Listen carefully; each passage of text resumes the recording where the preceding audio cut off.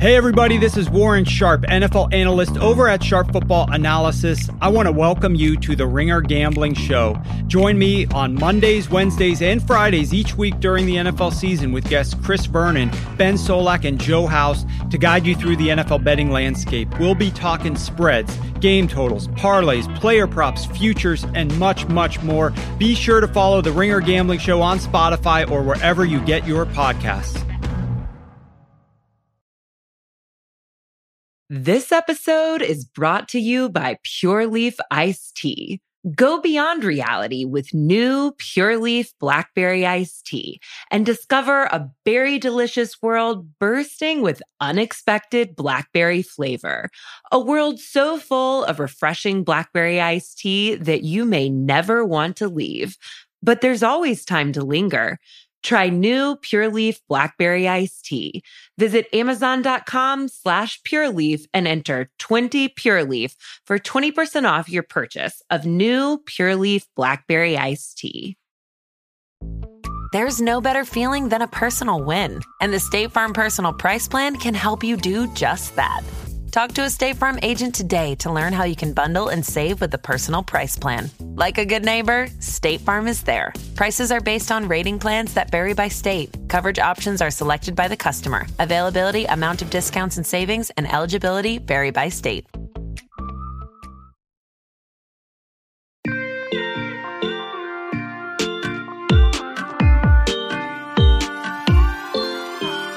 What's up, everybody? This is your favorite time of week, the Survivor Season 41 breakdown with me, your host, Tyson Apostle, on the Pod Has Spoken podcast with my sidekick, Riley McAtee. Here again. Riley, how are you? Hey, Tyson, how are you? I'm great. And even more exciting than having Riley here again is having our guest, Amelia Wedemeyer, here.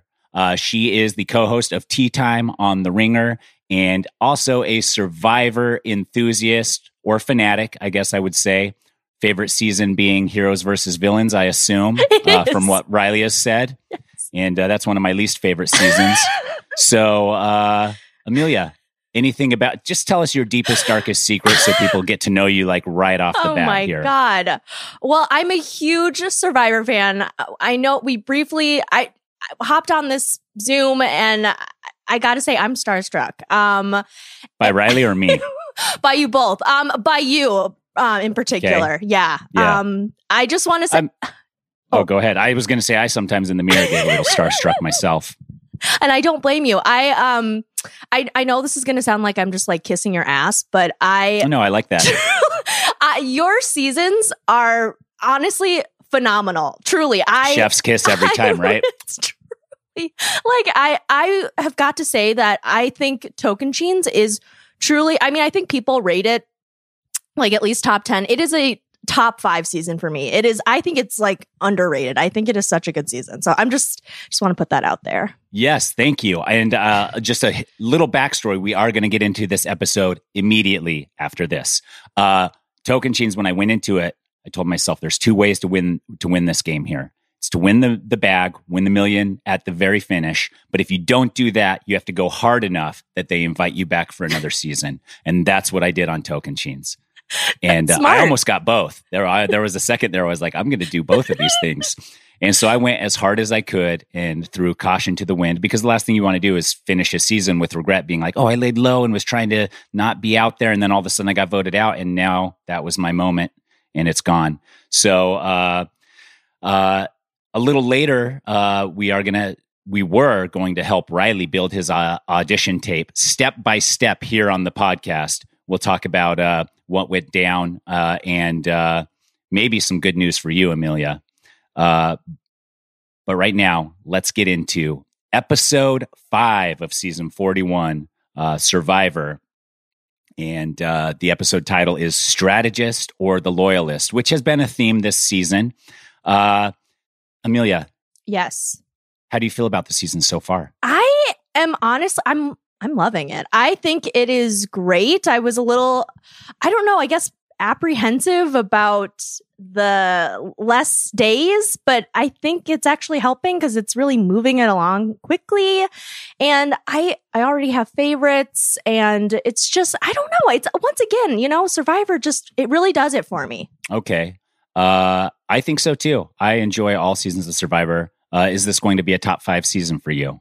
Just kind of figuring out where we stand. Yeah. Well, I love it. I think it's great. I don't know yet. I mean, it has potential. I think it has potential to be top 10. I have my top 5 pretty secure, Yeah. So it's really going to take some crazy twists, and even just we get to know these people even, which I'm sure we will, even more. Yes. And like we got to know Shan even better, which I loved this episode. So I need more of that, I think, for it to be like top 5 for me. Yeah, we did get into a lot of character building this episode. How many seasons of your top 5 am I on? Tocantins? Heroes versus villains. The answer Tyson is looking for is 4. Blood versus Water. Blood versus Water is really good. I do love Blood versus Water. Top 5. Not top 5 though. I understand what you're saying. You said this Blood versus Water is not in my top 5. Winners at War. I do love. That's so hard. Also not top 5. Okay, cool, Amelia. 2 out of 5, not bad out of 40 seasons though, still decent. And with that, we start on day 10 in Fiji. Ua had just voted out JD last episode. It looks like the tribe has come back and kind of slept on it. And we wake up in the morning to Jeannie, Ricard, and Shan. And they're all sitting having a little powwow, talking about how great they feel. Do you believe it, Amelia? Do you believe that all 3 of them are feeling great? Oh man, well, if I were Jeannie, I would feel pretty good that they decided to get rid of JD because relief. Yeah, exactly. Because I really thought it was up in the air, and I was watching with my parents, and my dad got really angry because he really thought JD was going to be safe, and then he felt horrible that JD was double crossed by Shan. But I thought that was brilliant. Shan was getting a lot of flack on social media for some of her moves. Yeah. Oh. I mean, it's Survivor. I believe that's the game. But right. Some people were like, how could you do JD dirty? It's hard when there's a fan favorite that gets voted out for the fans, then the repercussions. I mean, every time I get voted out, whoever voted me out is getting it on social media to the point of deleting their Twitter accounts sometimes. Oh my God. That is, well, and I think feels good. I'm sure it does. And I think my dad represents those people who were really upset because it was, he really did trust her. But like you said, like that's the game of Survivor, and what a fun twist it was. And I like Jeannie too. So I was like, you know what? Good for Jeannie. Yeah, it was. And so they're sitting down and Jeannie's talking about how great she feels with everybody. And Ricard has one of the most RBFs I've ever seen in my life, and he is not changing. It is RBF City for Ricard over here. Like every time Jeannie's like, I feel great, I love you guys, Ricard just like death glaring at her nonstop. Every single cut they look at Ricard, he's like death glare. He always looks annoyed. He looks annoyed every single time. And it's like, if I were Jeannie, you'd think you would like turn over to the side and be like, what is this? What are you doing right now? Yeah, but exactly. And she probably feels it. I mean, that's a look that you can definitely feel like burning a hole in the back of your head. And so Jeannie is like, yeah, we're happy. Everybody's great. And Ricard is like, nah, I'm not cool with you, Jeannie. Let's get rid of her. He's probably always thinking and processing, but he's also not disguising it on his facial expressions. Right. And then after Jeannie announces how great she feels, she's like, I'm going to go look for the idol, which is crazy to me that you just announced that, even especially in a tribe of 3 almost, where there's nowhere to hide at that point. That is so true. Yeah. Future tip or tip for future Survivor contestants, do not announce you're going to look for hidden immunity idols. And she finds it. And then another tip, don't go tell your tribe the second you find it, which is what Jeannie does. And she's just so, I love this. She's so honest. She's so honest. And that's a great attribute. Let's say if you're trying to start a business that you want to build a great reputation. Yes. Or something like that. But otherwise, I think in Survivor, you need to be less honest. So she goes back, and then I love the sequence of events here. We have Shan and Ricard convince Jeannie not to take it because they want it for themselves, and it's a beware advantage that comes with some repercussions. Right. And they kind of know the repercussions from hearing about Brad's idol, and so they decide to just put it back. And then Jeannie's out in the ocean swimming around, and then Shan and Ricard decide that they're going to take it. Shan's the one that decides she wants it the most. I love that. Which is crazy that Ricard is just like, okay, sure. He is a great henchman. I will say that. He just goes along with it and is just like, all right, sure, you do it. He really does. He really does. So he's like, yeah, let's do it. And then he comes up with the plan to put a fake idol back in its place so that if Jeannie does end up opening it at some point, then she'll think that she has it. And then, this is master play by Ricard, he has the foresight to realize that if the phrase is said at the challenge, then Jeannie will know they took it. So Ricard goes to Jeannie and says, we're going to say the phrase just to see if the other two tribes have it. So then we know. Worked really well. It did. And so he covered all his bases, and that's a lot of times what Survivor is about, is like making sure that you're looking into the future 3 or 4 steps ahead and setting up your gameplay. And that's exactly what Ricard did there. I think that was a master play. Amelia, any other insights on that, those moments there? It was amazing, and I loved how Jeannie was just like, yes, you're so smart, Ricard. Yes, obviously. I was just like, oh my, Jeannie, oh my God. Although it does make sense. If you're going to leave the idol and you are on that tribe, if I had been convinced to leave the idol, which under pressure you might have to, or at least pretend to. Right. And then that does make sense. Like, you're like, okay, yeah, that does kind of make sense. Then we at least know that the other two are found, etc. So what Jeannie should have done is she should have insisted that she says the phrase. She Oh should have my said, God. like, good idea, Ricard, but so that I know that you guys aren't playing me and haven't actually opened that note, I'll be the one that says the broccoli thing. And that should be So is whoever says it, the owner of the idol? Oh, actually, I don't know. Doesn't it say that you have to say the phrase at the immunity challenge? Yeah. Yeah. Did Shan say it though? I thought Ricard said it. Oh, no, Shan said it. Because Shan was talking about how she was like, she's a vegan and she's starving. And so everything was like a broccoli or whatever. Ricard set it up and Shan said it. Okay, that makes sense. So I think my thought process was, if Jeannie had said to Ricard, hey, like, I'll be the one to say the phrase, theoretically under Ricard's story, he should have had no problem with that. Obviously, he would have had a huge problem because he needs Shan to say it, we think, based on how the rules are. Right. And we see a moment with Ricard later where things don't go exactly as he planned. And then he immediately is like, no, that's not going to work. And then it's red flags everywhere. Amazing. So, yeah. So we get a lot there, and I love that. And I also love that they're down to a tribe of 3. Nowhere to hide. It's going to be a lot of fun. And honestly, fingers crossed for me, as soon as we started this episode, I was like, I hope Ua loses again and goes to tribal again, because this is what we all have come here for. We've paid for blood, and we want to see it. We go to Luvu, and it opens with Sydney fishing, and she gets fish, which is amazing because it's not that easy to do. Yeah. I would say you have to be a good swimmer. You have to be able to hold your breath, and you have to be very, very patient.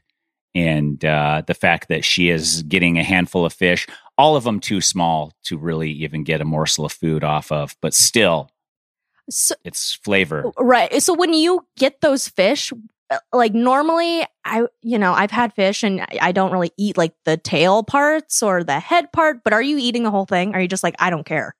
So what we did on Winners at War is that we cooked the fish, because they were usually so small like that. So you get the guts out of them real quick, scrape the poop out of there, and then you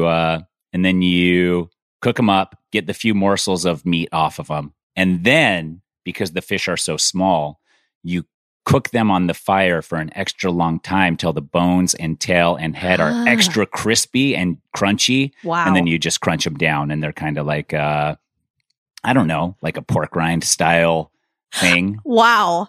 Yeah, that's amazing. Okay.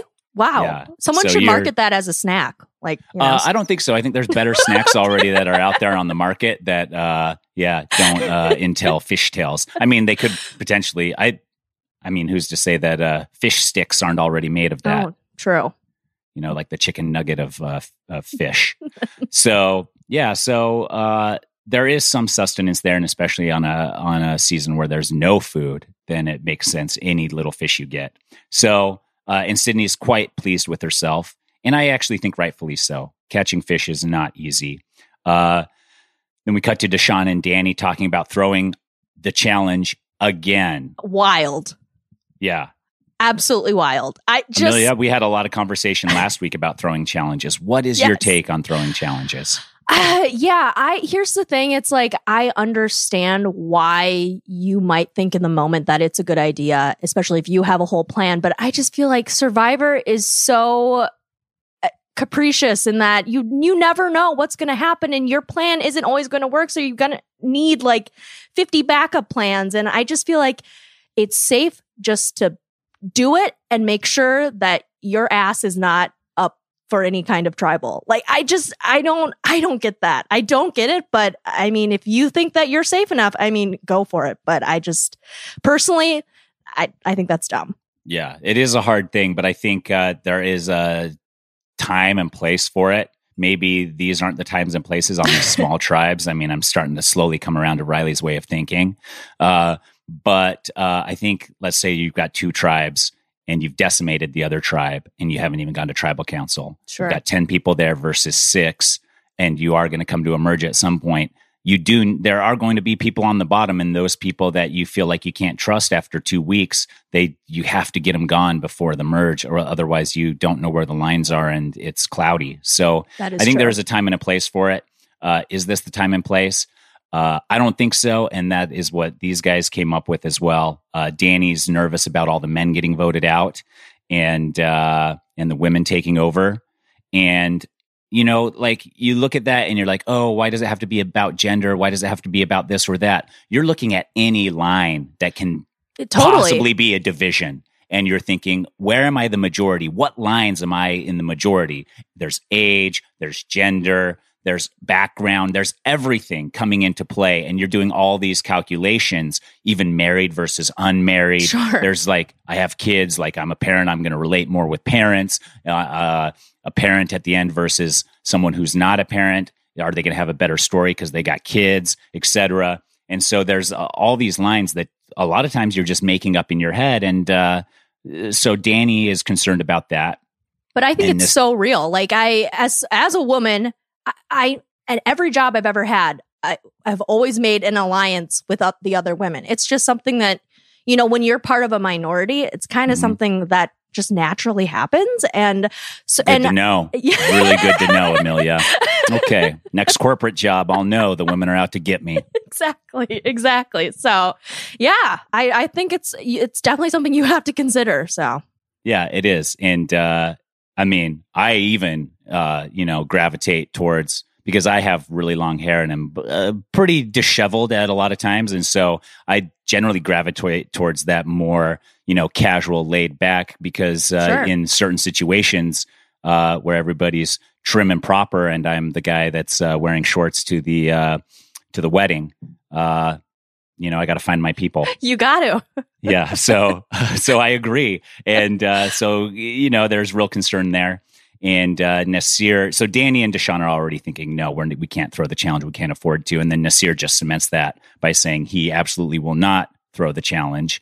And Naseer's also excited about Danny and Deshaun even like talking to him. He's starting to feel included, which on Survivor, the goal as a player is to make everyone feel included. Definitely. Everyone. Wow. And if you're not doing that, then you are failing. Well, I'm so glad that he finally feels included, because that would be one of my greatest fears on Survivor, is that I would not be included. I'm serious. Like that is a real fear of mine. Amelia, if you are not included on Survivor by day 10 in any capacity, it is solely your fault. There is some flaw with you that people are unwilling to get along with. Okay, that's good to know. This is I'm keeping this mental notes. Yes. So, and really, as you go out, it should be your goal. Get on everyone's good side. Make them feel as included as possible. Obviously, there's those people you're going to bond with more, but there's those people that are hard to bond with just because of who you are or because of who they are. And it's clashing, but still, even in those moments, you have to do your best, even if it's superficial. Like I've had moments where I'm like, they see through me. Hello, we are friends. Like you still have to like try. And would that be like Russell? Like, was that hard? Russell wasn't hard because I knew everybody hated his guts. Okay, so for me, I was like, I'm like the only guy this guy has if things go bad for him. And so I could tolerate Russell. Like, honestly, he did not bother me out there. He bothered a lot of people. I remember actually one moment where we talked about this a couple episodes ago where it was pouring rain for a few days and people were threatening to quit. And I remember looking at Russell and just being like, you know, what are we going to do about these people quitting? And Russell goes, I'll sit in the pouring rain for 39 days by myself, huddled in a ball for $1 million. And I was like, that's a hot take right there, you know? And so then that moment, it actually triggered a little bit of me being like, yeah, we're out here for $1 million. What's a little bit of rain? Who cares? And so, you know, I guess he has a point. Yeah. Yeah. So it was a great point, and it actually did make me just kind of shrug off the rain a little bit more. Like I was trying, but I was miserable. But then when he said that, I was like, yeah, that's the mindset you do have to have for this game. And so Russell was fine. I'm thinking more of like Aaron Lobdell on Tocantins. I just couldn't connect with her. Sure. I get that. And like I tried and like superficially we had something, but I think under the surface, both of us knew that we didn't have anything. And it seemed like a lot of people didn't have a lot with her. Yes, correct. And there's those people like that. They're just hard to bond with for whatever reason. And so it's mostly superficial. And I think most of the time, most sides feel it, even though it's like cordial and surface level, much like probably some corporate alliances as well, Amelia. Hey, yeah. No, I constantly think, don't be the Aaron in this situation. Or, That's you know, as you go through life. Exactly. Yeah. So, yeah. So, and it's pretty well agreed at Luvu amongst the men that they want Erica out first if it ever comes to that. Right. But that's kind of all we get from Luvu. That is it. We go to Yasa, and it opens with Evie talking to Xander, and Evie. Correction. And Evie is telling Xander, thank you, fact checker Riley. Evie talks to Xander, and she's like pledging her allegiance to him.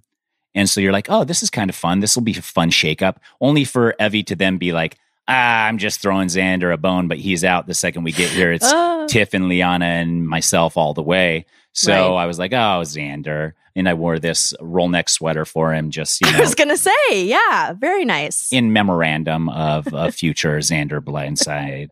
I don't know. It's pretty inevitable, but maybe. But there's going to be some shakeup here. That's true. I'm excited to see what that is. So the three girls at Yasa are pretty much tight, and while Evie and Xander are walking, Tiffany and Liana kind of get a little suspect of that relationship with Evie and Xander, and then also decide to go through Xander's bag, where they learn about all of his advantages, all the details about his advantages, and the phrase. So when they heard the phrase the first time, they have a timestamp for when Xander could have found the idol.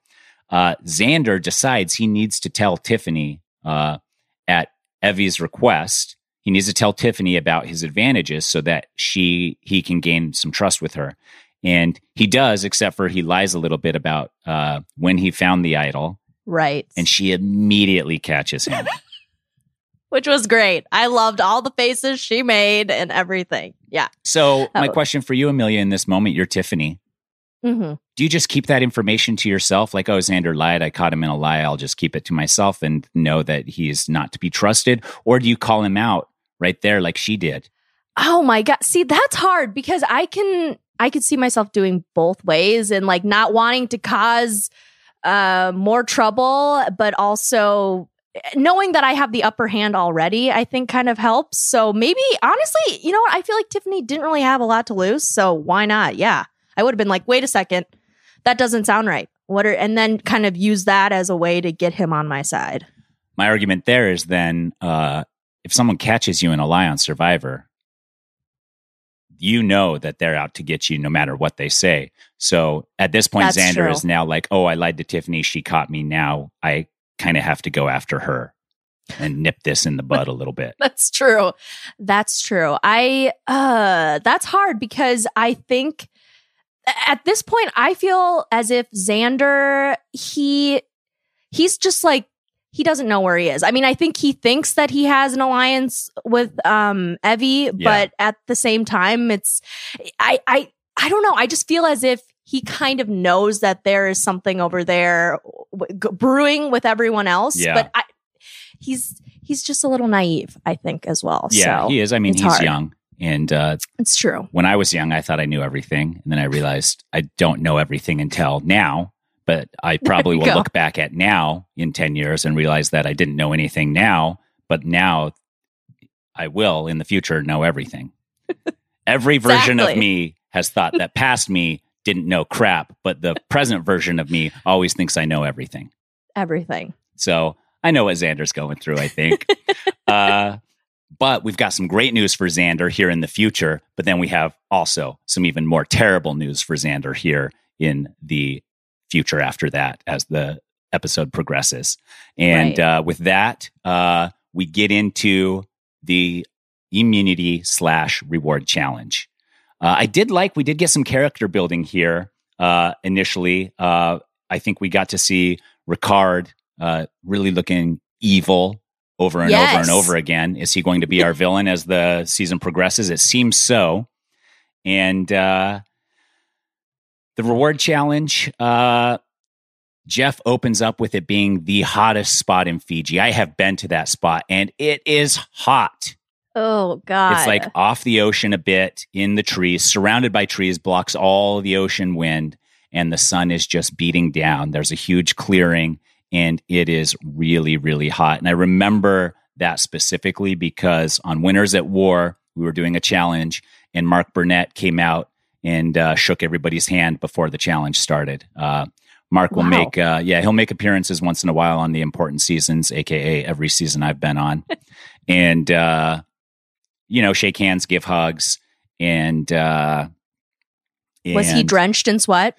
No, because Mark is surprisingly cool all the time. Wow. Yeah, but it was gracious of him. It's always fun to see Mark and Sure. bump shoulders with him. So he came out and just like gave everybody a hug and said, thanks for being here.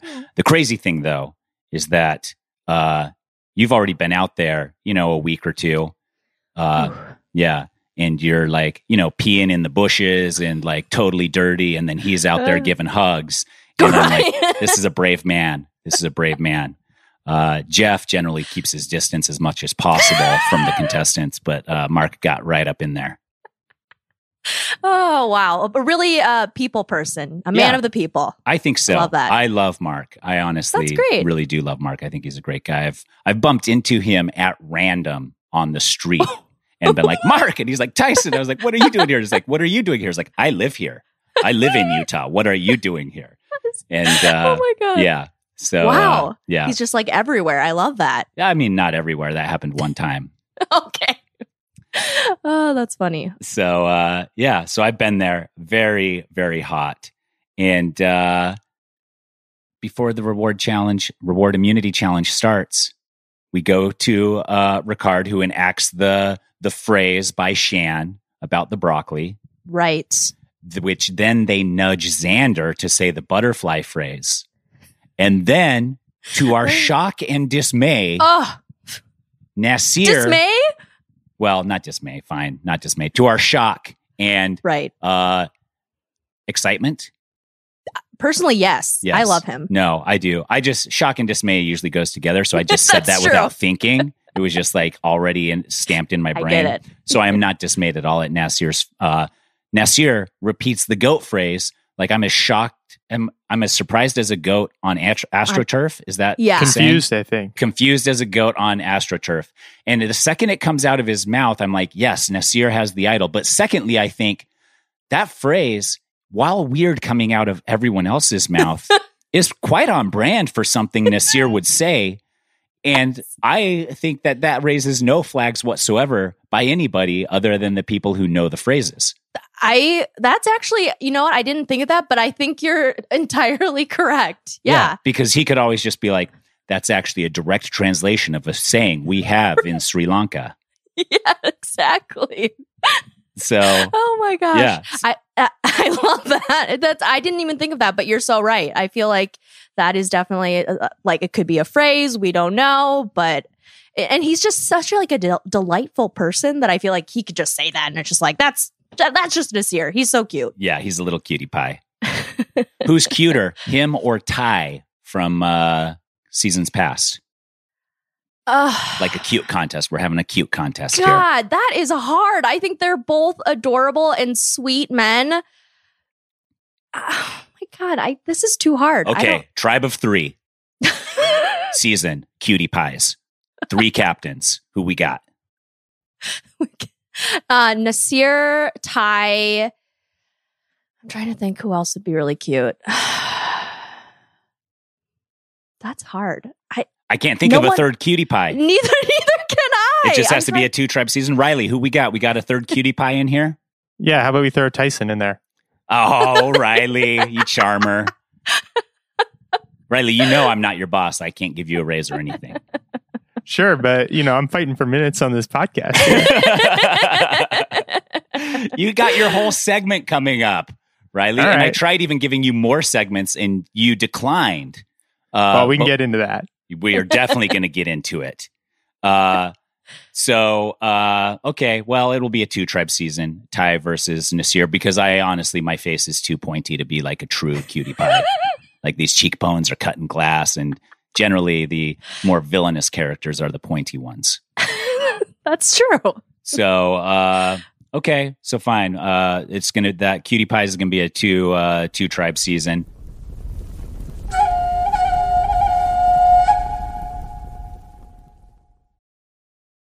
This episode is brought to you by Pure Leaf Iced Tea.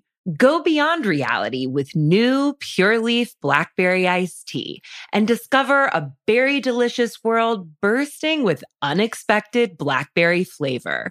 A world so full of refreshing blackberry iced tea that you may never want to leave. But there's always time to linger. Try new Pure Leaf Blackberry Iced Tea. Visit Amazon.com/PureLeaf and enter 20 Pure Leaf for 20% off your purchase of new Pure Leaf Blackberry Iced Tea. So Naseer then has a little flashback about how his daughter was hiding idols in his backyard and he was going and finding them, super sweet, and how excited he was about finding the idol. And it is true. It's like one of those stamps on your Survivor career. Did I find an idol, and did I have an idol in my hand, etc. And so you can check that box off. That was great. Sorry, JD, that you didn't get your chance to check that box, but Naseer did. It's true. And I guess all the idols are active now. Right. So then that's exciting. Yeah, that's exciting. That's good news for Xander, who is on the bottom.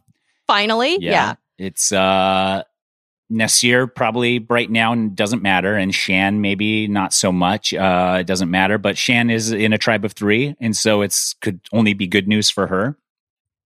And Right. immunity's up for grabs, but also some tarps are up for grabs. And I'm going to tell you, the single most helpful piece of comfort you can have on Survivor is a tarp. Wow. Because it keeps out all the rain. It can keep you warm if you use it as a wind block. It's the only thing that fully keeps you dry.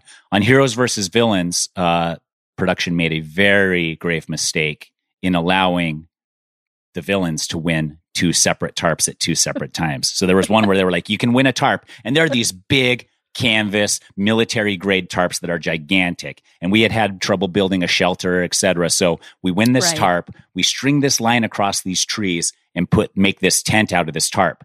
Then the next challenge, they said, okay, you can choose one piece of survival gear if you win the challenge. And one of them was a tarp. So we were like, let's get a second tarp. And then we used that as a giant folded over like sleeping bag where you had like the base and then you folded it over yourselves to create a giant 10-person sleeping bag so that we were then also warm and dry on the ground. And in 2 seconds, we had the sickest shelter ever built on Survivor. But they really refused to feature it because it was so lazy of us, which encompassed the entire villains tribe, where it was like, we can't really build a shelter together because all of us want to lead, but none of us want to work. And, and so when we got that, production immediately was like, that was terrible of us. There should be no way that this tribe gets 2 tarps. We're disgusted with ourselves.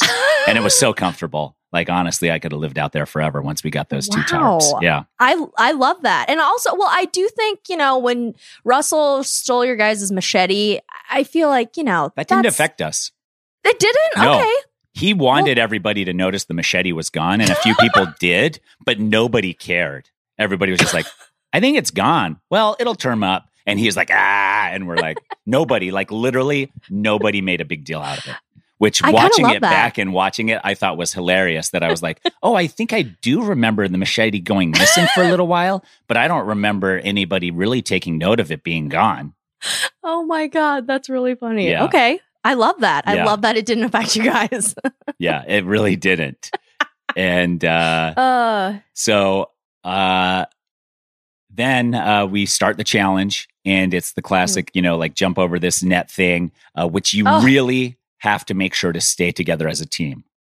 Yeah. And also nets, I just feel like you can really injure yourself. We saw Xander freaking nearly crack his head open. Yeah. I mean, that's scary. That's legitimately scary. Well, we had a contestant, I think her name was, excuse me, I think her name was Courtney one season that jumped in and broke her arm.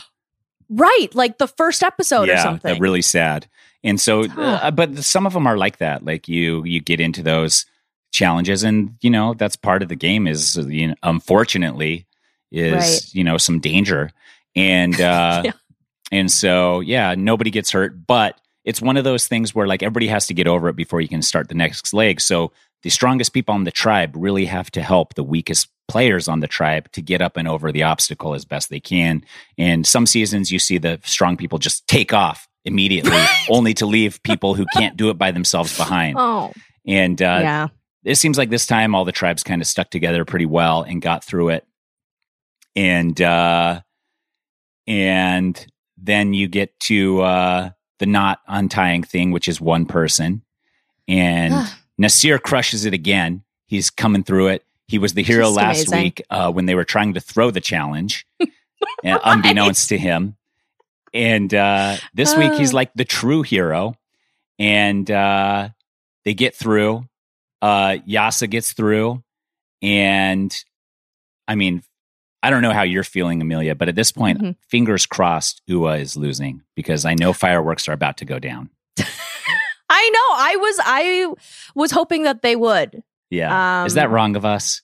No, I think it's because, like you said, like I want action. I don't watch Survivor just for everything to be like great, awesome. Right. This works out for everyone. No, I want action. I want fun action. I want people cutthroat. Like, let's do it. So you're like the ruler in the Coliseum, who they look at everybody and you give the thumbs down. Exactly. Finish them.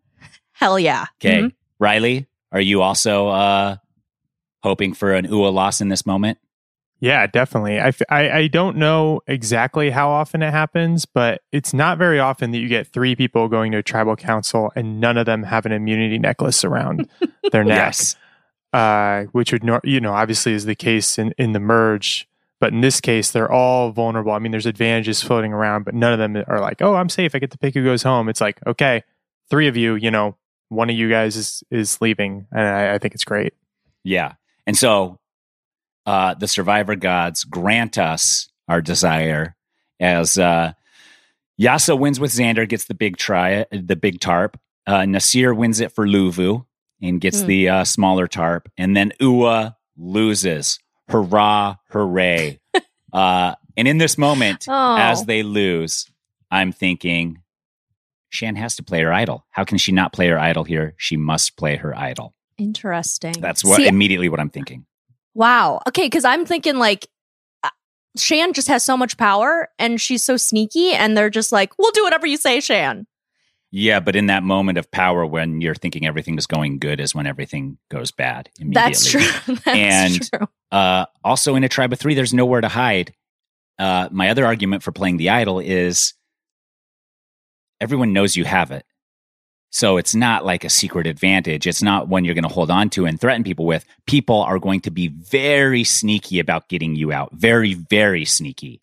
And so if you can get rid of it and save yourself in a tight spot, then it takes some of the target off of you. So honestly, at this point in time in the episode, I'm thinking Shan has to play her idol, and that's it. Right. So along with the win, Yasa gets to choose someone from the losing tribe to go on a boat ride, and they choose Shan, which I think is wise. I think when you're choosing someone to be separated from the tribe, you're often choosing whoever you think is in the most power. Sure. That makes sense. Yeah, and that is because then that gives the tribe time to scheme against that person and hopefully come up with a plan. Yeah. As well as if someone is leading and also being like the heart of the tribe, then it demoralizes them. I love the way you think. Yes. Yeah. Wonderful. I mean, I think this way in Survivor. I also think this way in life, which I probably partly learned from Survivor. So yeah, it's, I don't know if it's good or bad. Riley, how do you feel about Shan, them selecting Shan? To go on the thing? Yeah, to go on the thing. I don't think it's called the thing. I think it's called like the boat ride or something like that. The expedition, the hike, the excursion, something. The hike. I wish they would have called it the thing.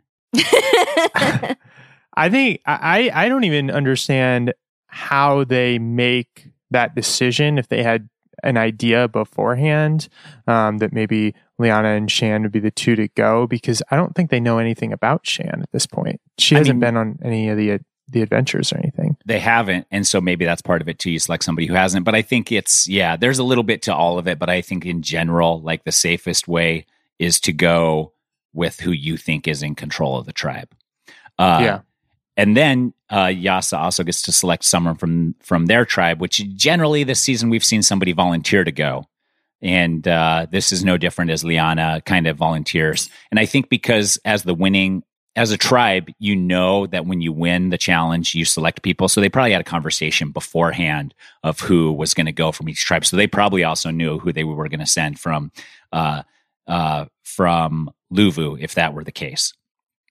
And I was wondering what Danny and Deshawn, especially Danny, because he's the one that's worried about all of the women, seeing two women from two different tribes going on this excursion, no doubt forming a bond. Liana and Shan are like, oh, we'll play this down when we get back to our tribes. It's like, yeah, like of course you will. Everybody expects you to play it down. Yes.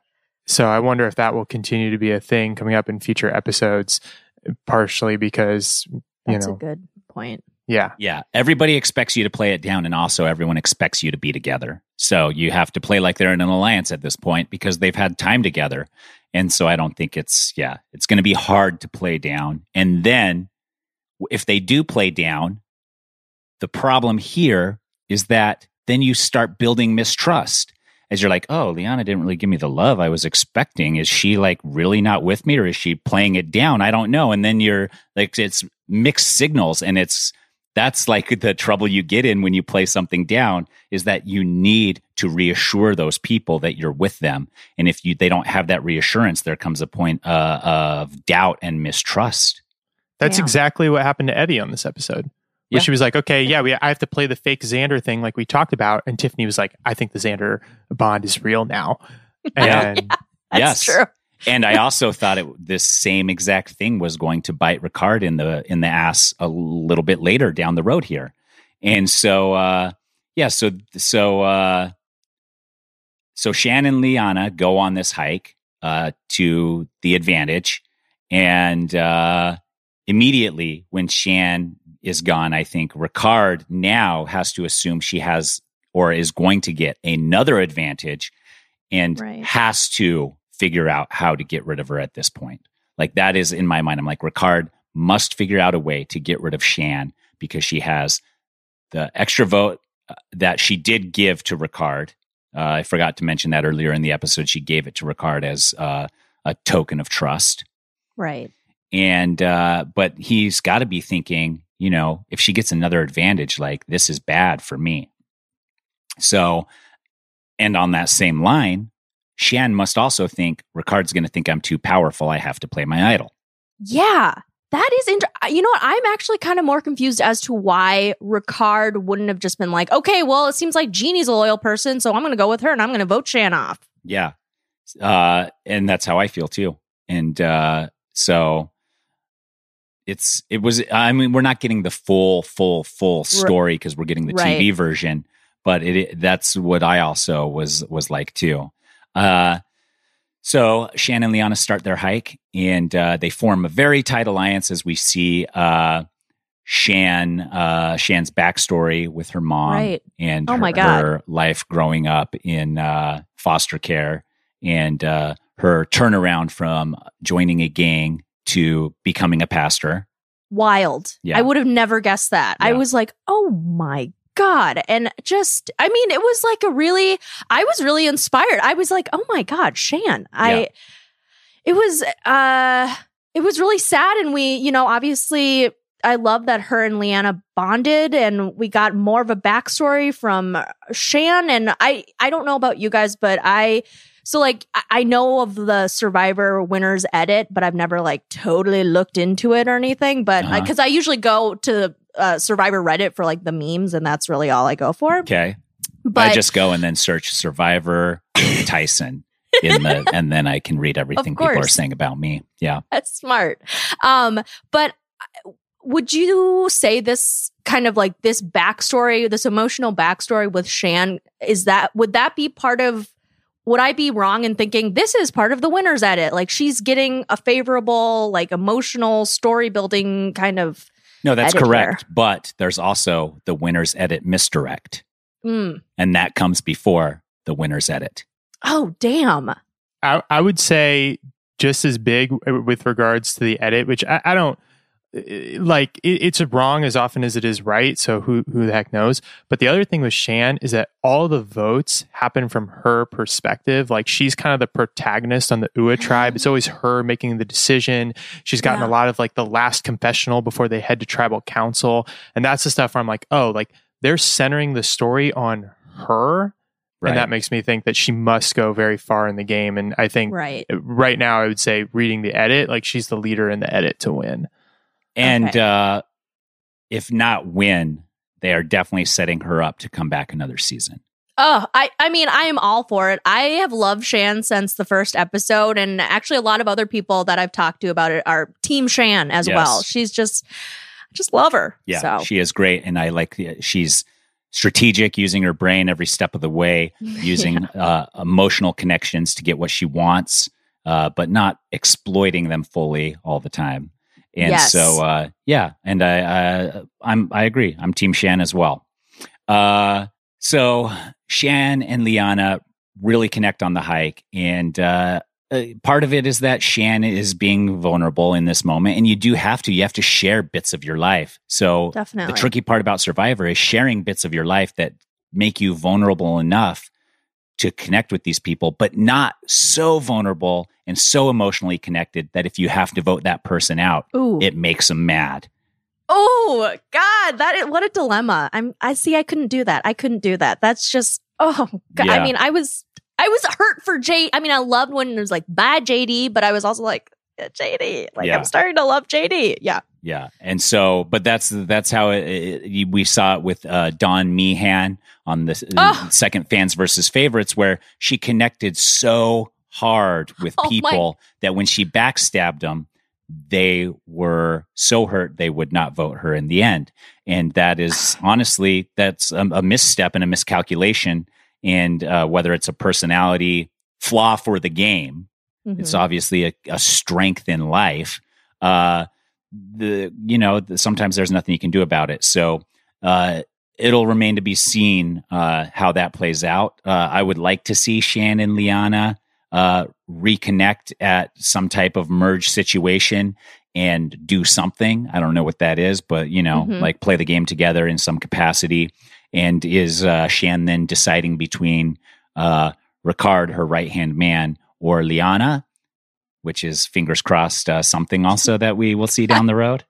I would love that. Yeah. And I also think it's interesting that they directly said, as two Black women, as two women of color. Whereas like, I know, I think it was in Game Changers when Cirie helped out Michaela, and it was never, at least from what I can remember, fully addressed that it was like two Black women, two women of color helping each other, even though it was like heavily implied. And I love that we're actually getting them to say it on camera. I think that's great. So I thought that was cool too. Yeah. And I think it goes back to there's lines drawn when you touch the island without knowing anything about anybody based on your background. Can be race, can be religion, can be anything, but you have to find those lines and try to figure out all of the lines that other people are thinking. And so it is good, I think, especially because that's the way it happened, to see it that way.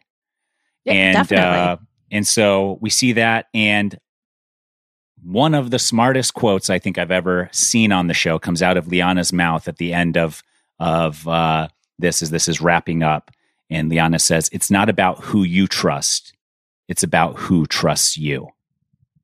And that couldn't be more accurate. It really is. Like, you could trust everybody in the world, but if they don't trust you back, it's worth nothing. That's so true. Yeah. Oh my God. Yeah, definitely. I mean, it really is. That's why, people get blindsided and all that good stuff. So that is a very astute quote by her. Yeah, I think so. And so Shan tells Liana to get the advantage, and she's not going to go for it. Smart move by Shan to keep her vote with a tribe of 3, I think, and also to give and let Liana know that she's giving it to her. Right. There's trust there. So that builds more trust, and maybe even like Liana feels like maybe she owes Shan a little favor there as well. Nice. And, I love that. This advantage is different than what we've seen in the past, in that Liana's advantage that she receives is that at tribal council, she can go fish someone, the card game Go Fish, and she can say, do you have an idol or do you have an advantage? And if that person has the specific thing she asks about, they have to give it to her. Wonderful. And she already knows, Xander has it. Yep. And this is more reason not to tell anybody about all of your advantages. Right. So, yikes. Xander, what news was good in that your idol has been activated is now terrible, as Liana will most certainly take your idol. Right. And now because I would assume that, do you think they know, everyone else who's playing the game who hasn't said the lines, that they're like, okay, they have said that line a couple of times? I think most people know. I think that like 90% of the cast knows, if not everybody at this point. All the contestants are like kind of privy to it to a certain degree. And if not, they will be told by others pretty soon. And so I think that these idols have nowhere to hide. And the sooner you can play yours, almost the better to a certain degree. Yeah. Wow. That's scary. Or I just feel, if you have an idol, and the other two that have the idols, maybe form an alliance. An idol alliance.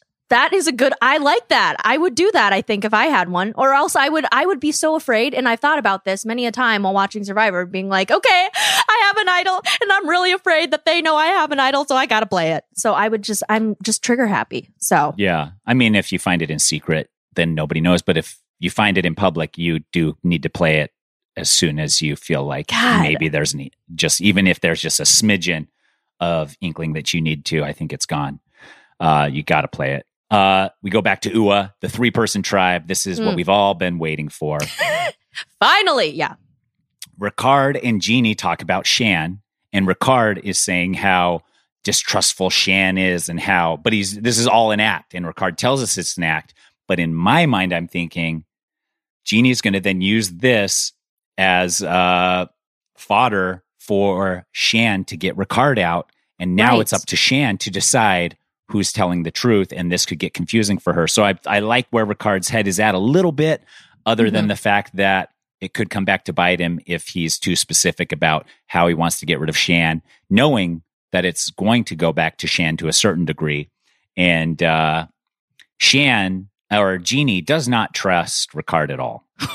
She immediately is like, I don't trust him. And we see his RBF again here. Once again, he's just glaring at while he's having strategic conversations about building an alliance with Jeannie. He can't help but glare at her. It's wild. He's just like, yeah, and it's just like, Jeannie, look up, like look in his face. He's not. It seems like she has because she's not buying it at all. But like, okay, so here's my thing, and I'm curious what you guys think. Do you think that Ricard knew by saying to Jeannie, like, I don't trust Shan, it's you and me, let's do this, that Jeannie would go behind his back and talk to Shan and be like, this is what Ricard said to me?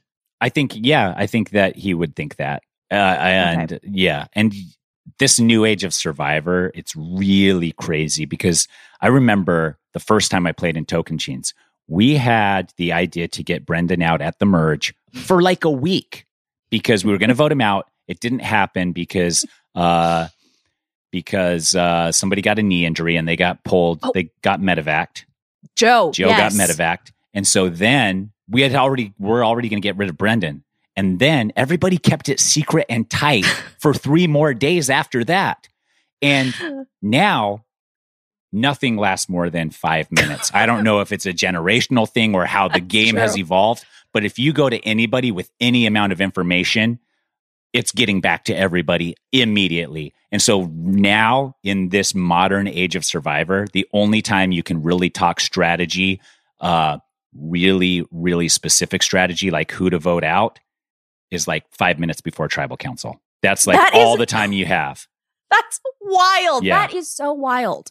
It's really incredible that you cannot keep a plan in motion for longer than that amount of time because somebody squeaks and then it's done.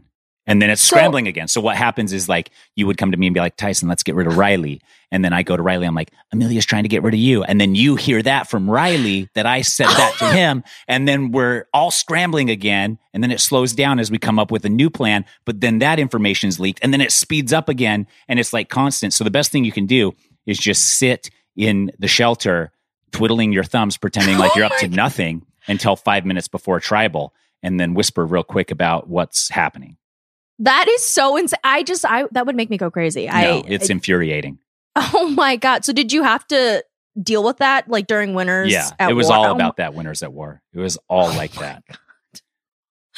Oh my God. That's insane. So, that's truly crazy. Yeah. And I mean, there was more to it because there were pre-existing relationships. There were phone calls before the game. And so like, if you're not privy to all that stuff, then that's like way more information. So yeah. So it was, it's crazy. And so for me, seeing this, I'm just assuming that everything that Ricard is telling Jeannie is going to go back to Shan, and that everything Jeannie is telling Ricard is also going back to Shan.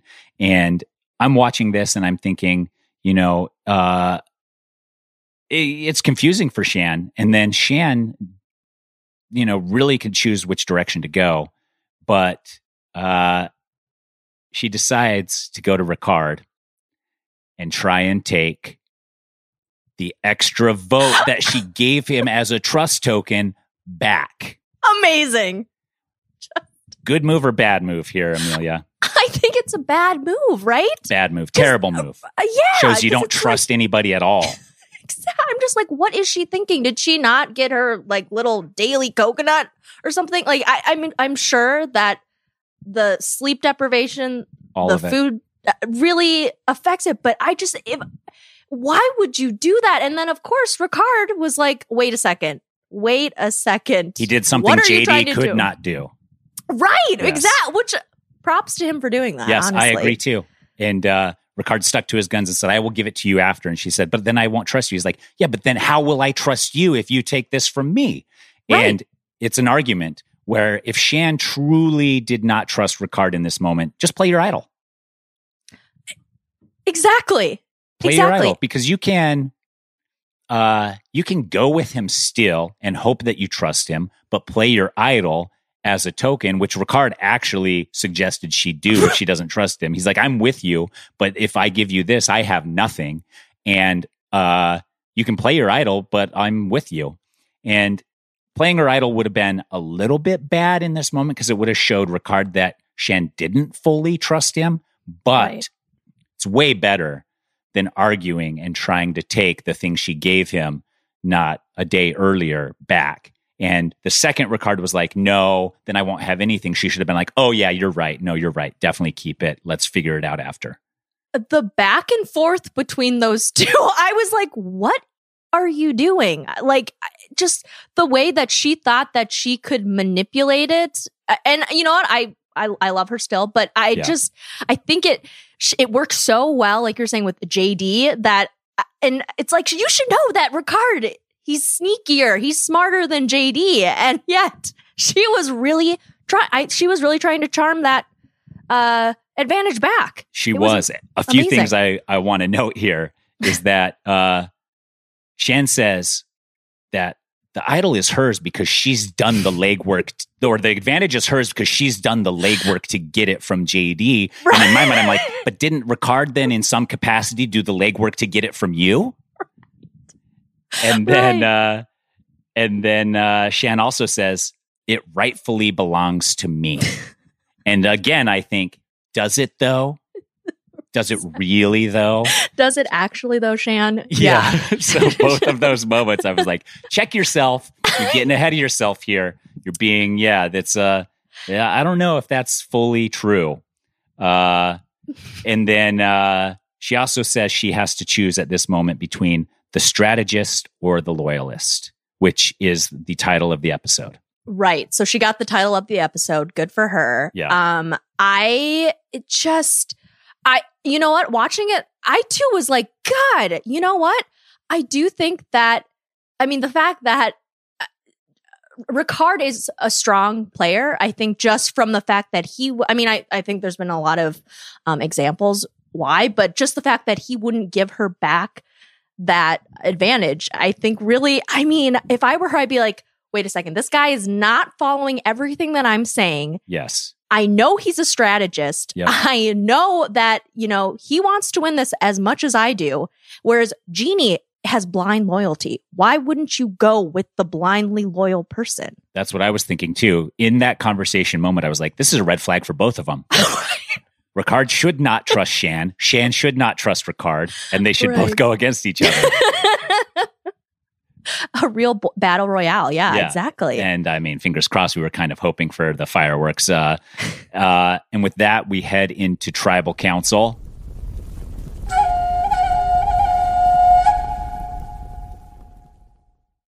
Three-person Tribal Council. We love it, right, Riley? Yeah, I was hoping that we would get a three-way tie, too. One vote on each of them. I thought we were going to get a two-way tie. My hope was that Ricard played the extra vote, voted for Shan. Shan didn't play her idol, but voted with Jeannie to get rid of Ricard, which brought it to a tie there.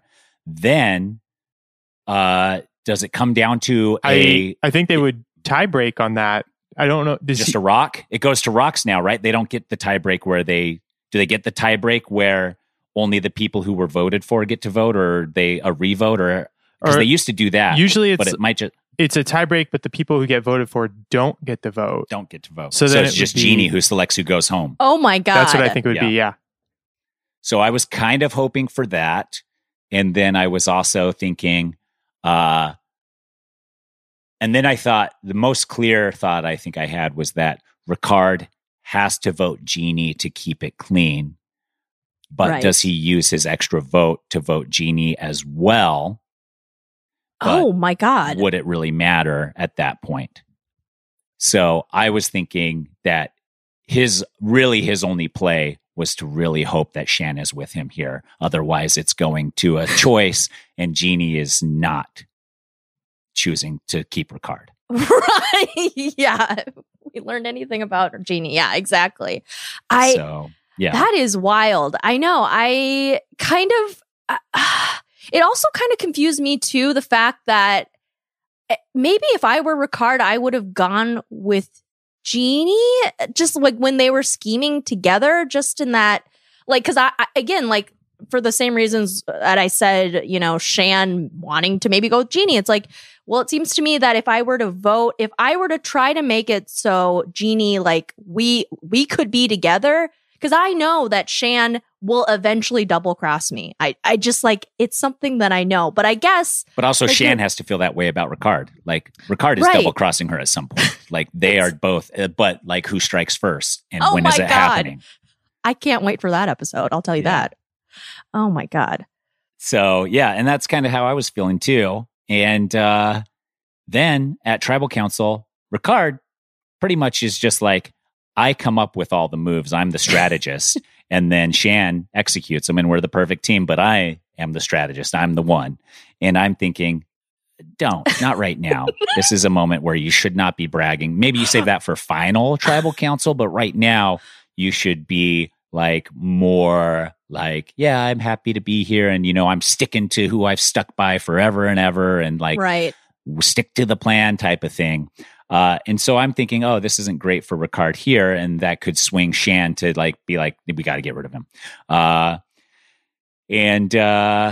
So would you think, if you were Shan and you were listening to this, would you be like, wait a freaking second, I'll keep Ricard for now, but the next time we're together or we get a new tribe and we're on that tribe, he's out of here? Yes, I would think that immediately. And I would think like, oh, he's taking credit for the things I feel like I've done. That's a problem. And that's part of the game, is like, you know, somebody's ego gets a little hurt because they're the ones coming up with the plan, or feel like they are, even if it's even if they both are, then yeah, that's the beauty of the game, is that like you can't predict everything based off of people's emotions, what credit they want, what, you know, there's so many, like, is it a big enough move? There's so much to it. Yeah. And so crazy. It was so crazy. And, but then logically, like, I mean, and we can have, the listeners they'll tweet at me and tell me their ideas, but I think logically for Ricard, he has to just vote Jeannie. Like, that's the only way it's not sticky for him. And, Shan can play her idol and really go any direction she wants. Amazing. And the votes come out, they go and vote, and it's 1 vote Ricard, 1 vote Jeannie, a sigh of relief from Shan, because she knows exactly who it is at this point.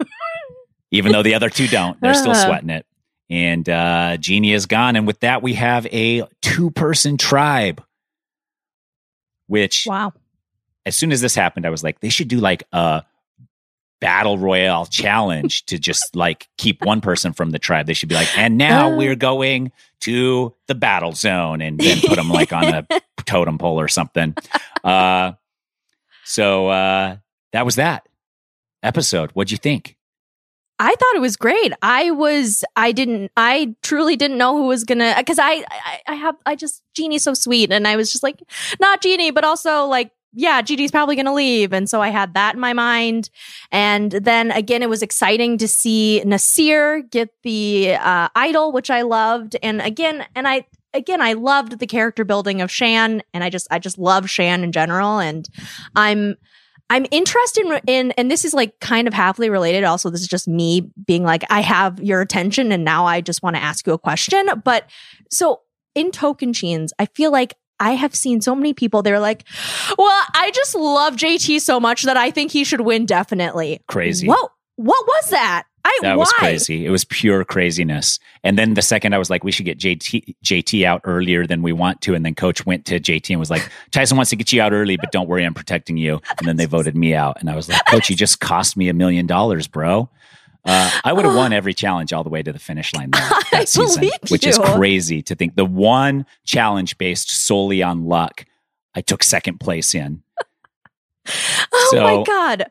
That was really crazy. I still look back on that and I'm just like, what so was dumb. his hold over people? Like because I rewatched Token Jeans, a couple months ago, and my friend and I were just like, they are literally going to give this man $1 million. Like, we already knew he would win, but it was just like, what? Like, we counted several people saying give it to JT. Yeah. It was so crazy, and it was infuriating for me because I had to pretend like he's the good old boy. Like, great, right? I'll tell you something, Amelia. He doesn't have that hold on anybody now. Oh, you heard it here first. I love that. I don't think you heard it here first. I mean, you've seen his other seasons play out. That's true. So, we get the next episode tease, and something's coming up, but it doesn't seem to be a merge, and it doesn't seem to be a tribe swap. It seems to be something we've never, ever seen before. What could it be? I don't know. How many people do we have left in the game, Riley? We have 12. So I was expecting a merge. Same as the contestants in the game, clearly. Yeah, that's what I was expecting too. And then it seems like it's not, or is that another misdirect? I think it's something a little bit different we're going to see. And I think it's going to be disappointingly not different enough. Yeah, it's got to be just kind of like some kind of tribe swap with like a little twist, and then people are sort of playing it up. This is what I think. Not really, but this is season 1, they called it merger. So Jeff's just be like, we're going to call it a merger again instead of a merge. And everybody's like, oh, I've never even heard that before. I think it'll be a little more dramatic than that. I hope it's not. I really hope that it's like not dramatic at all. Just for humor's sake. That would be funny. Yeah. Do you think maybe it could be like, we're voting 2 people off right now, and then we're merging? That would be fun. Something like that. Or like, okay, draw sticks to see, we're going to do a challenge right now, and losing team, even though they're not a tribe, has to go to tribal, vote one person out, and then we're merging. Like, there's like a few twists, and I think it's going to be something along either what you're saying or what I'm saying, or a mixture of some combination. And Jeannie's closing remarks, she almost played the shot in the dark. Would have been phenomenal. And it goes back to Riley's and mine challenge. Riley thinks that the shot in the dark is going to be played over 2.5 times. I think it's going to be played 0 times because the odds are not great enough to ever play it. Yeah. I feel like we've seen it with Jeannie before, where she's like threatened to play the die before, and it's just like, well, interesting. The one person who's really been talking about the shot in the dark has never used it, actually. So, right. I don't know. She should have used it on the last episode. I'm still kind of bitter about it because it should be more than 0 at this point. I thought about that too, Riley. I thought after you said that last week, and I thought about it more in your reasoning, it did make sense. And there's going to hopefully be more times this season when it does make sense, but will people use it then? Right. Because you may be sort of also, like you guys touched on earlier, you project to everybody that you don't trust them. So there is a big incentive to not use it. And we saw in this episode, Jeannie did go back and was like, oh, now I trust everybody now. But it was also like, come on, Jeannie, like they've been against you on every vote. Yeah, exactly. That's so true. So with that, we move into Riley's beard update. We are past day 26 on the beard. We're at day 29. Is that right, Riley? Yeah, this would be day 29 on the island. So wow, for these players, they're already heading home at this point. Yeah, they would already be heading home if they were these podcasters here. And Riley, you can look at his beard, Amelia, and know that it's not a full Survivor beard. It's never going to be a full anything beard for me. It will in I'm December. Doing my best. It will in December. Like, I've gone a lot of times with a beard this long. So it's also day 29 is not a day 39 beard, which now Riley and I are going towards. Riley, are you feeling more comfortable with the beard or less comfortable? Well, I'm past the itchy phase. It's still very uncomfortable when you have to wear a mask. Really not a fan of that. So that's made it a lot worse. And then the thing is that you see it on Zoom and it kind of gets all like this low Fuzzy and resolution. smoothed out. Yeah, it looks decent. In real life, doesn't look good. Let me tell you, I went and saw one of my friends over the weekend who hadn't seen me. I told him I was growing out, so he knew, but he hadn't seen me. He opens the door and he gave me a look that I've like never seen from him before. And I was like, was it jealousy? No, I was like, yeah, dude, I know it's bad. Envy. It was envy. Yeah. He was like, what's on your face? I also DM'd a little back and forth with Riley's mom. She said she was going to get you some beard oil for the beard, which does smooth it out and creates less itch. Did you get some beard oil from her? Yeah, she got that for me. I've used it, but I think that it would have been more useful. Enough. Well, I think it would have been more useful 2 weeks ago when it was really itchy. Now I'm kind of past that phase, so it doesn't have as big of an impact. Okay. Wow. And then I also talked to your mom about building a Survivor audition tape. She wanted me to encourage Riley to audition, and then I had this brilliant idea that each week we would do a little segment to build a little bit of Riley's audition tape until we get to the point where we had a full audition tape we could build solely from the podcast to submit to casting. And we were going to do that. And then I let Riley know. I said, you have to be honest. You have to be open. You're going to have to be vulnerable because they're looking for that. They're looking for somebody who can be that on national TV. And Riley messaged me and said he is not ready to open up that much in front of our, I think we're at 500,000 listeners now on this pod. So he said, I don't think I can do that in front of 500,000 people. Is that a real number? Yeah. I mean, 500,000 is a real number. Yes. Oh, okay. All right, great. Yeah, man. I don't know. I feel like that's a lot of pressure. I've always been a person who kind of avoids the spotlight. And this is why I think if I went on Survivor... You're going to be perfect for Survivor. I think I'd be good. I think I'd be a decent Survivor player. I think I would not be a very good reality TV character. Contestant. Yeah. Okay. And so... I mean, not with that attitude, especially. Definitely not. And so I have to work myself up to it, I guess. But workshopping my audition tape in front of a public audience, basically, is like kind of mortifying to me in a way. So... I'm hitting the pause button on that, at least for now, Tyson. I think that you're going to keep trying to convince me, though, if I know you. No, I'm not. We're going to build Amelia's tape here instead. Okay. God. Great. Amelia, you ready? See, here's the thing. And I was, so when I was watching this, I wrote down one of the quotes from Xander, and he said something like, as long as I say I'm not hungry, then I become not hungry. And I don't think I could do that. I really don't think I could do that. So I don't think I could be on Survivor. But if the absence of food, there's no food. Right. So you can't even like look at a fridge of food and be like, I want a snack. There's nothing to have, and that makes it different. Okay. I mean, look at the nincompoops that have played this game. Okay. Look at them, Amelia. That's true. But the sleep deprivation actually, I feel like would be worse. Yeah. But still, look at the nincompoops that have played this game. You'd be great out there. You'd be fine. But if you don't want to either, then that's fine. But I think just for Riley's sake, Amelia, yes. First of all, on Survivor, they coach you to answer all of your answers in a way that the question is somewhat stated so that the producer doesn't have to be heard at all. Does that make sense? It does. So, our first question for building your audition tape. Okay. What does Survivor mean to you, Amelia? And why do you think you deserve to be on the show more than other people?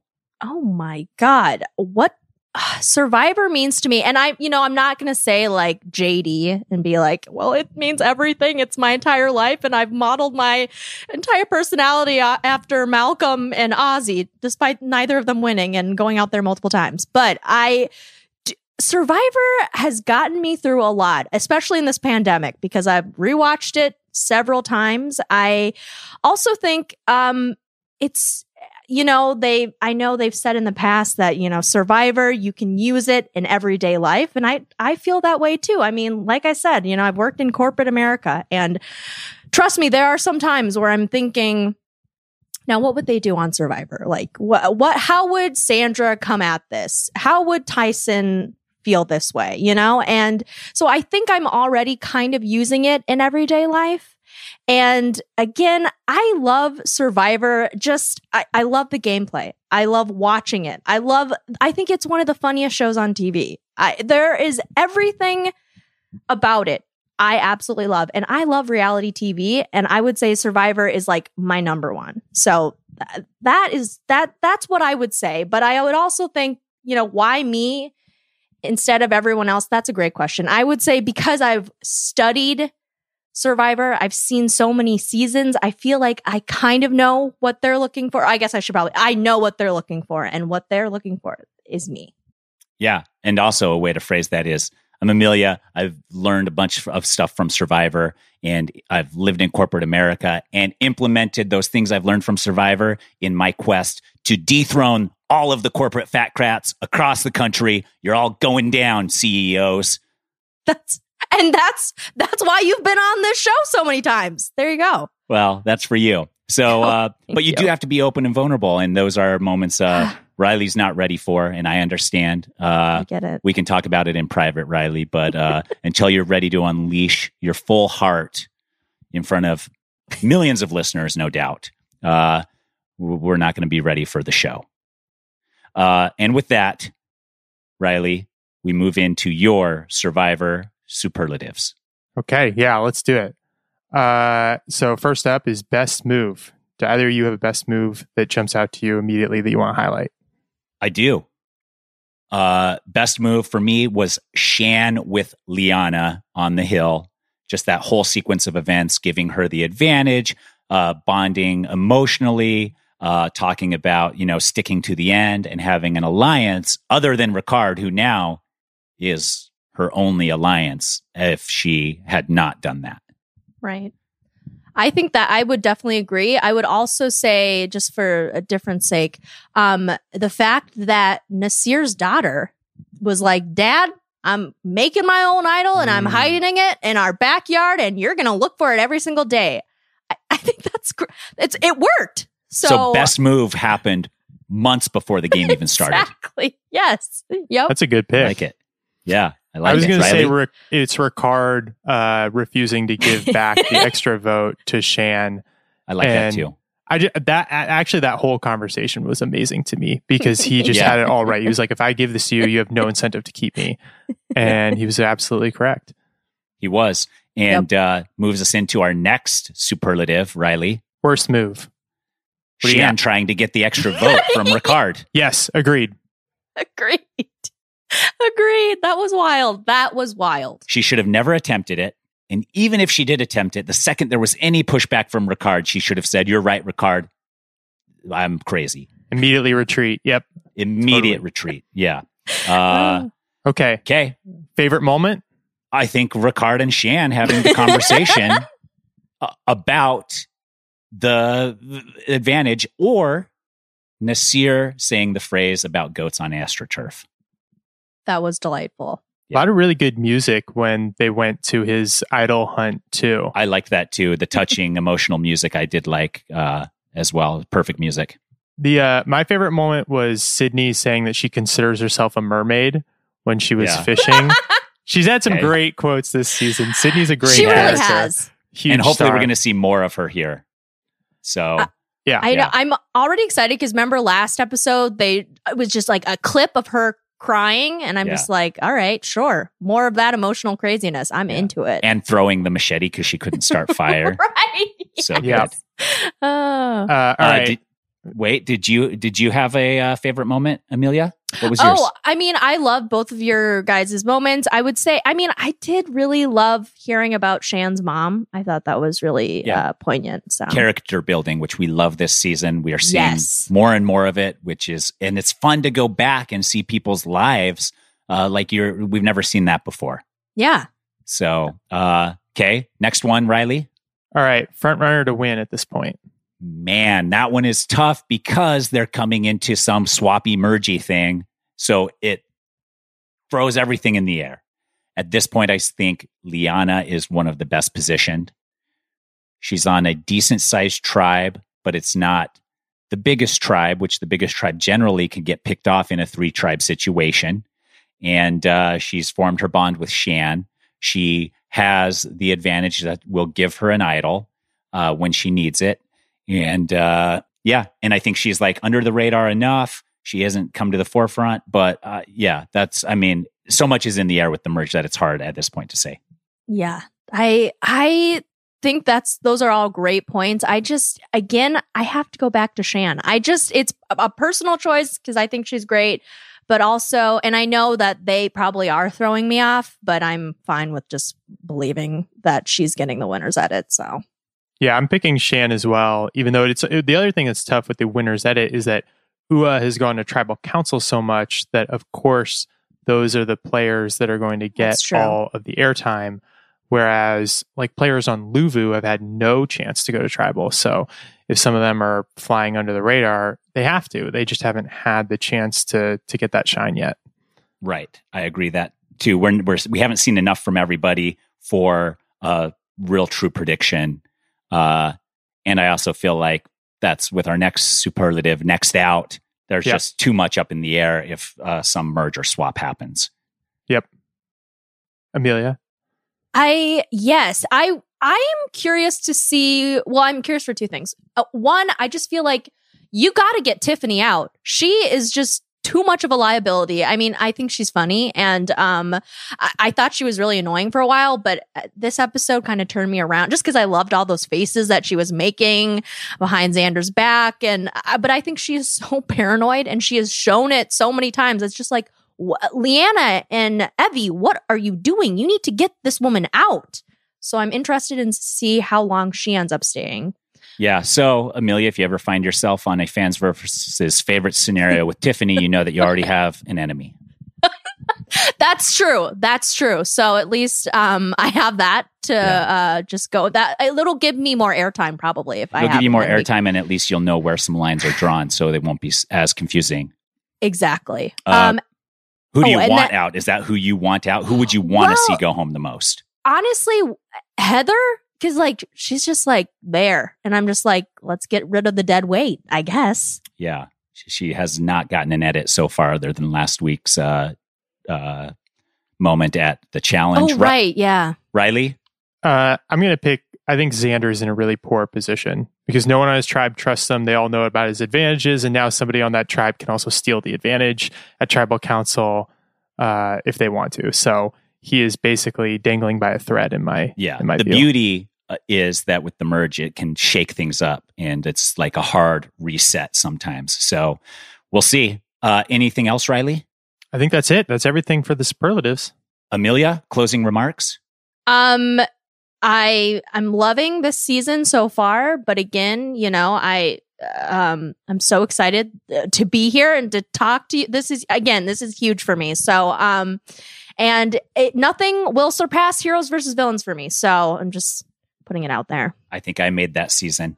Micronesia coming out on Netflix, and we have something special in the works for when it does. So stay tuned for that. Otherwise, thanks everybody for tuning in, and you're welcome for creating one of the greatest podcasts there is. We did it.